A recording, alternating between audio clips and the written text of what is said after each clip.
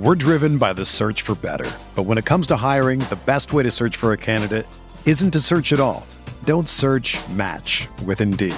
Indeed is your matching and hiring platform with over 350 million global monthly visitors, according to Indeed data, and a matching engine that helps you find quality candidates fast. Ditch the busy work. Use Indeed for scheduling, screening, and messaging so you can connect with candidates faster. Leveraging over 140 million qualifications and preferences every day, Indeed's matching engine is constantly learning from your preferences, so the more you use Indeed, the better it gets.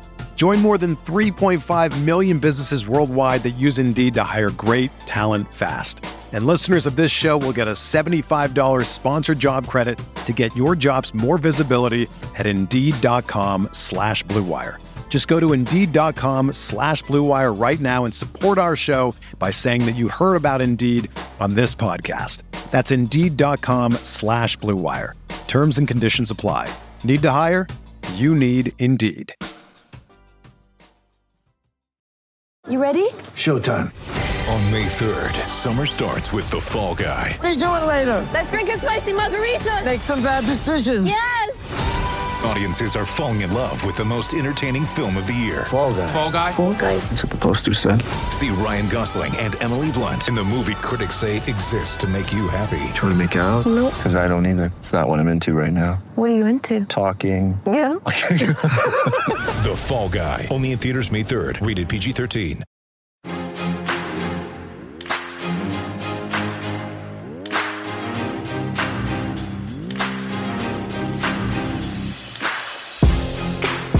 Everybody, what's going on? Welcome. It's a special edition here of the Roto Grinders Daily Fantasy Fix. Of course, the calendar has turned to March, and that means April's right around the corner, and unfortunately, that also means tax time is around the corner. And, if you've got this problem, it's a good one to have. That means you won some money playing DFS this year, and, of course, we're talking about paying that tax bill. You might have gotten that $10.99 miscellaneous from FanDuel, DraftKings, or wherever you're playing, and we're going to talk through exactly what that means for you and the people that we partner with. And I'll tell you what, as somebody who uses them themselves for tax preparation, they do an amazing job. It's DFS Accounting, and joining us today, Mike Fierstein joins us again on the podcast. Mike, welcome back, and a lot of stuff to catch up on, and another year, kind of busy time of season for you. And, this year I think we're going to focus not just on DFS, but some gambling as well, with sports betting, proliferating throughout the country. But excited to have you back, man. Thanks for doing this for another year. Yeah, no problem, Dan. Thanks for having me on. Yeah, it's that time of the season, time of the year that taxes are creeping up, and we've been fielding a lot of questions regarding sports gambling and DFS. I mean, I'm sure you could agree that the sports betting world, gambling world is going to be pretty big, and a lot more people are going to be doing it, and I have a lot of questions. Yeah, absolutely. And if you're looking to somebody to help you out with these things, do go to dfsaccounting.com. They've got a free consultation service for you. So, again, it's always good to have somebody who knows the ins and outs of this, especially if you're talking about, large sums of money. All right, let's kind of start with DFS here. Sure. And we've done this conversation a few times, but it's always good to refresh people on exactly what it means and when you get that $10.99 miscellaneous. And let's start with your average user, somebody who plays very casually. Maybe this year they ended up winning, a $50,000 GPP this year, and they get a $10.99 for, I don't know, $35,000, $40,000. What should somebody like that, who clearly is not a high volume grinder, but just kind of hit big on a weekend? Because I think there's a lot of people that will fall into that bucket, and the way that I think those people do their taxes is a lot different than somebody who does this for a living, who we'll get to here shortly. So talk about that situation, just your average user who maybe got a pretty big win throughout the year. Right. Definitely. So for your average user, and you're part-time and you're doing it as a hobby. We've taken the position that it is DFS is a game of skill, and what will happen is that we kind of position ourselves as other income. So it'll be reported on line 21, and with the new tax laws, unfortunately, they've taken away the hobby loss rules. Basically, in the past, you were able to offset kind of your DFS income with other losses if you were operating, various operators, various websites. But now that that's gone, a lot of times with people that hit the GPP that really big, $40,000, $60,000, we basically say, hey, listen, you have to cash flow. You have to cash flow your taxes, and once you receive that income, once you take out that distribution, to put aside 25 to 30%, and hold off till tax time and when you go pay the tax. Essentially, that is what we suggest people to do, is just kind of cash flow that big lump sum winning. Okay, so the tax law changed in the last few years, where like previously, it's say you won $40K on in that big GPP, but maybe lost like, I don't know, $2,000 maybe on another site. You can't offset it in this situation, correct? Right, correct.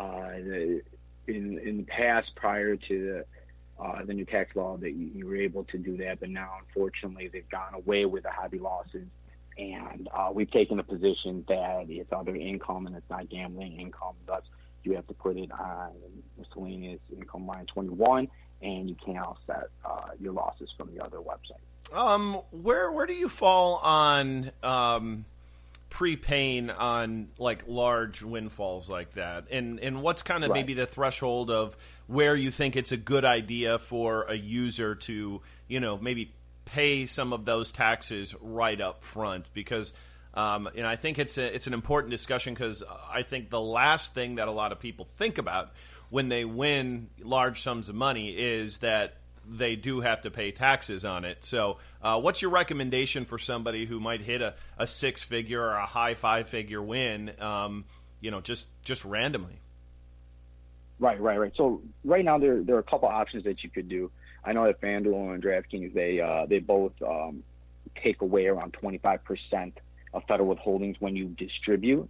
So they're being proactive on that in that regard, and doing it, basically forcing you to pay in a portion of your winnings to the IRS, which is a good thing. Now, you have to keep in mind they're just paying in for the on the federal side. You still have to worry about state and the state local income taxes. So in order to combat that, and also if you didn't have any payment when you withdrew, you didn't have anything paid into the IRS, the way to combat that is to do quarterly estimated tax payments. And quarterly estimated tax payments can be made online to IRS at irs.gov, and they make it very easy for you to do that. And it's best to do it proactive, because the IRS is a pay-as-you-go system. So the IRS wants their portion of your income as you earn it. So if you hit a big GPP, let's just say, this past weekend, the IRS is expecting you to pay in a portion of your taxes that was incurred on that income. So quarterly estimated tax payments, the first one's coming up on April 15th. So you would then make a payment, and we would suggest, there's more to it, but off the cuff, a 25% payment to the IRS to kind of help combat your taxes. All right, next kind of that leads us into the big question a lot of people have, and it's what can I deduct on my taxes, and how do I know whether or not I fall into that category as somebody that makes it worthwhile to look at DFS as a business versus a hobby? Because again, on a business, you're paying different sort of taxes than you do just as other income. But in certain circumstances, it might be more beneficial for people to do that. So explain that scenario for somebody who maybe has been getting into DFS a lot more, putting a lot more time and energy and resources into it, and even financially from a profit loss side of things, like kind of at what threshold do you think it's worthwhile really exploring that? Right. The first two thing to consider is time and the financial ramifications. Is the money that you are investing in DFS and playing your entry fees material to yourself?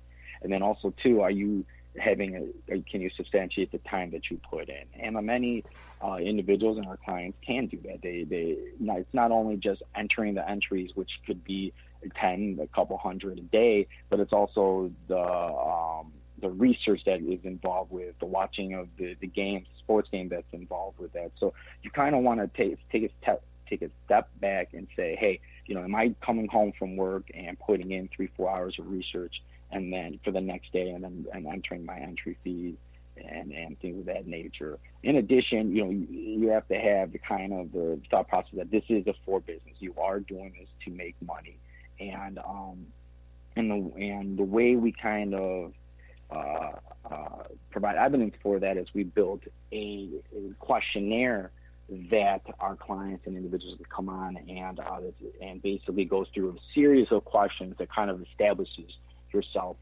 as a business. And once you do that, you should start gathering supporting documentation. One big thing that we ask for is that FanDuel and DraftKings should be providing a historical data from the prior year or a given time period. Basically, it's a CSV file that just shows all your entries throughout the year, and this basically helps support that. Says, hey, I have invested a lot of money and time to this effort. So then once you establish yourself as a business or say, hey, I'm doing this full time, the expenses that you could write off are business-related expenses. Right off the bat, you have your entry fees across different operating sites, different websites. You have telecommunications, internet, cable, phone, subscriptions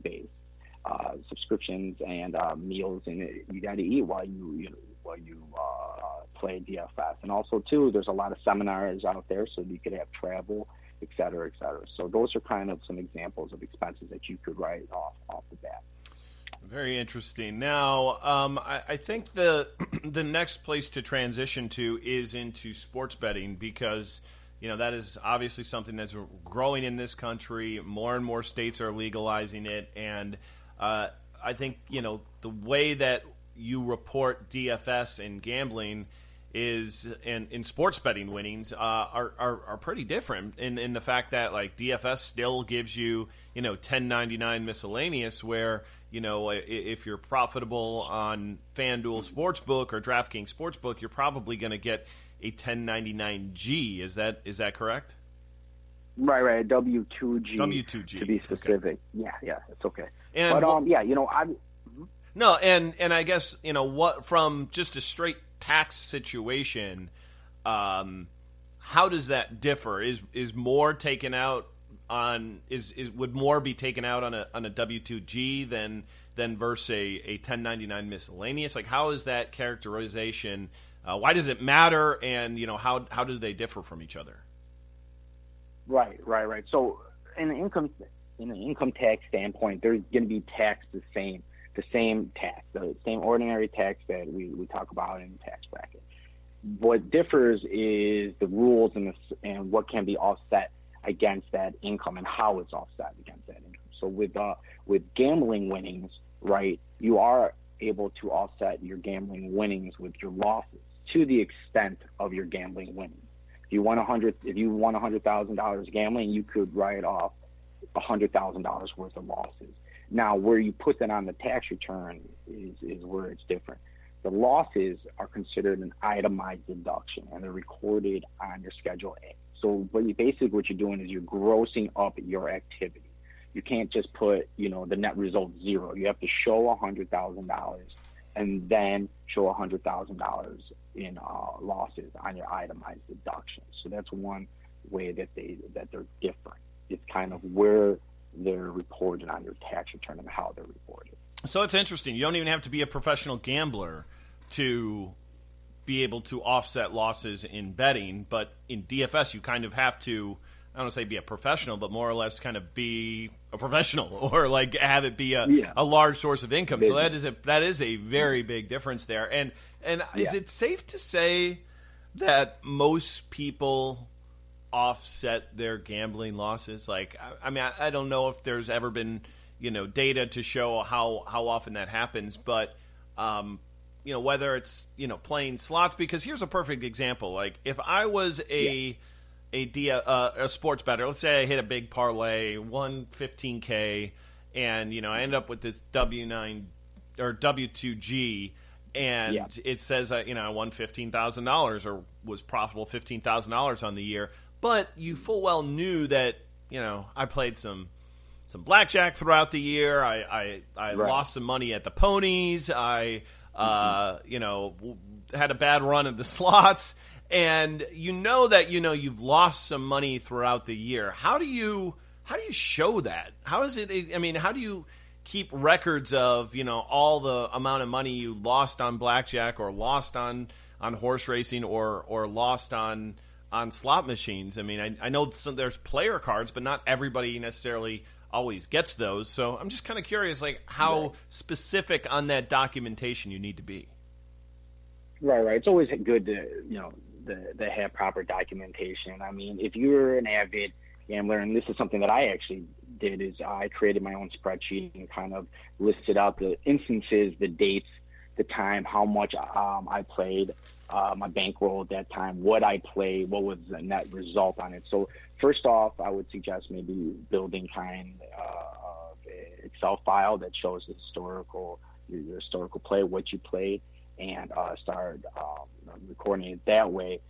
Then also too, I mean, you are taking out money, and so taking out cash, so to save those bank receipts or identify those bank withdrawal receipts. You could also online print out kind of your withdrawals through that period, and also keep a calendar to say, hey, I was at the casino at this time. Now, I mean, this is very detailed supporting documentation, but yes, in an event that the IRS asks or questions your gambling losses, these are ways that you could substantiate those losses.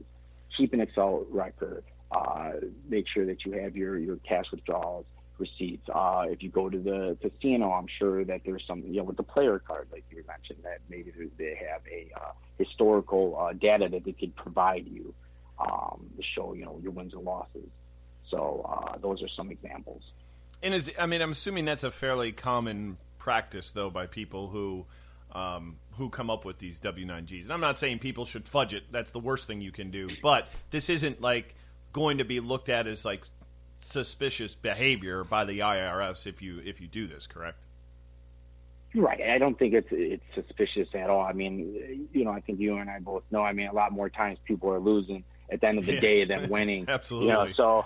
Yeah, and then I can speak for that sometimes, but to put on losses as the itemized deductions, to offset your gambling income is not a red flag.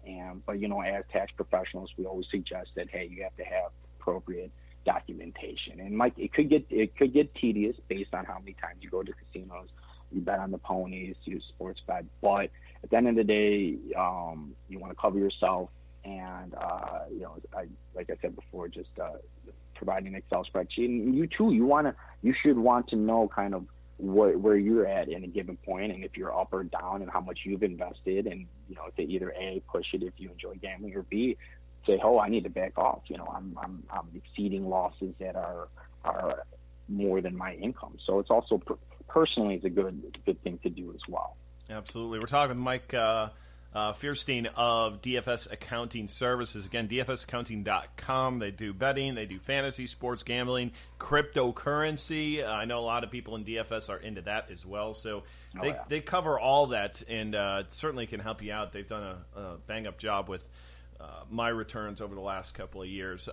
Mike, one thing, though, I think we do need to make pretty clear here is, because it's a weird situation, is that, DraftKings and FanDuel operate as both sports books and DFS operators. And on DraftKings in particular, you can actually, your funds on your app, they're available for either thing, assuming you're in a regulated state. Like when I was in New Jersey, right, I didn't need to go and deposit money over on the DraftKings sportsbook because I had money in my DraftKings DFS account.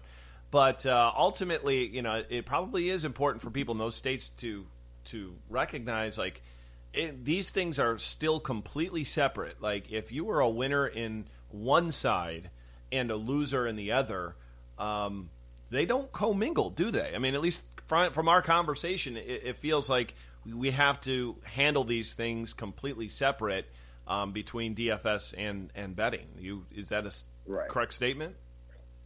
Well, yeah and no. I mean, okay. With this area, and we've talked about it before, is that it's definitely a gray area. Okay, and we've been on the show and we said that the IRS is taking a position based on DFS that it's a game of luck or skill. Ultimately, at the end of the day, there really isn't any formal tax code guidance. Okay, we basically take in the information set that's in front of us, and as our tax professionals, we've decided that, hey, DFS operates as a game of luck or skill. DraftKings and FanDuel have said that in the past. They send out 1099 miscellaneous. So basically, the fact patterns state that, hey, this is a game of skill and not luck, separate from gambling. Now, there are some tax practitioners out there that would say otherwise, and they're definitely in their own right. You may come across individuals that say, hey, yeah, DFS income can be offset against your gambling losses due to the fact there's really nothing concrete that says otherwise. Gotcha. But we've taken the position that, hey, these are two separate items. There are nuances income to each of these income, and then you also have to take a look at the client's tax situation as a whole. A lot of times people hit GPP and then say, hey, I want to do this full time or become business. Well, there's pros and cons for being a GFS business and then also being a professional gambler. So you have to take those in mind, and thus by doing so, we've taken DFS the position, DFS accounting the position that your DFS income and your gambling income are separate. So I just wanted to throw that out there as well, because we've received some questions. Yeah, and that. Do you expect we'll get any more clarity on this, or there's going to be any changes in the way IRS handles this with it potentially expanding and changing? I'm just kind of curious on your thoughts on that, because this is obviously going to be one of the big reasons why a lot of these states are legalizing it is to get a cut. And obviously they're getting a lot of that cut from the operators, not necessarily the people who are winning, but there still is, whether it's federal or state income taxes to be had. Just kind of wonder if we're going to get more clarity here in the not too distant future on it. Right. I mean, I know that we would hope so. We would love to have some distinct clarity on that. But yeah, I believe that we're going to be heading in that direction. I mean, it is a booming industry in both DFS and sports gambling, and it's sweeping the nation. And 5-6 years ago, really no one knew what it was about, and the IRS, it's something new, similar to cryptocurrency. I mean, the cryptocurrency regulations are not even regulations, but basically the guidance is a FAQ. I mean, that's what we're working on, is a frequently asked questionnaire that basically lists out how you should report cryptocurrency. So these new industries, this new taxable income, as it grows, yes, the IRS will definitely take consideration. And I assume that they will have some, distinctive pronouncements that are going to come out, some regulations that will come out and say, hey, this is, how you should report this type of income. But in the meantime, us as tax professionals, we have to take a look at the fact patterns, in front of us and make a decision. And once we make a decision, make sure that we have the appropriate documentation, supporting evidence to back that up. And that's kind of what we're doing right now. Just curious. I don't think that we're not talking about specific people here, but like, you prepare a lot of, taxes for people who are in DFS. How many audit situations have you run into around DFS and sports betting over the years? Is it a really small number, or is it more than people would expect? I'm just, curious on that. If if you've run into that, because I know that's the one thing that everybody is always nervous about is getting that letter and having that A word show up. So how common or uncommon is it to actually get the IRS to take a second look at your taxes? Right. So we've been doing this for a while now, and we have had 2 audit situations come up with our clients. The first one, it was in regards to kind of questioning the expenses that were associated with the DFS and kind of discussing what is this activity. And we spoke with the IRS agent, and we basically, I guess you would call it, beat it. We basically, with the audit, you want a no change ruling, and we got a no change ruling. So we presented the facts, we presented our documentation, and the IRS accepted it and said that's fine. The second one we actually just received about last year, and it's still ongoing. So yes, I mean, unfortunately, these can occur. Now, is the percentage higher? No, I don't think so. We've dealt with audits in the past with other clients that aren't even involved with DFS, but may have businesses or larger income or large deductions. So these things do happen. But at the end of the day, as long as you have the supporting documentation and you're following the guidelines put forth, you shouldn't have an issue. But also, too, when we speak to our clients, we say, hey, we kind of caveat that to the beginning. Be like, listen, this is a new area with the IRS. As long as you have your supporting documentation, you have the Excel download that I mentioned earlier from FanDuel, DraftKings, everything should be fine, and we're obviously here to help. But you always have to caveat that because it can happen. Yeah, absolutely. And it's always good to have somebody, help you in those situations, and that's something that, I'm sure if somebody's a client with you guys, that's one of the things you are there for if it would come up.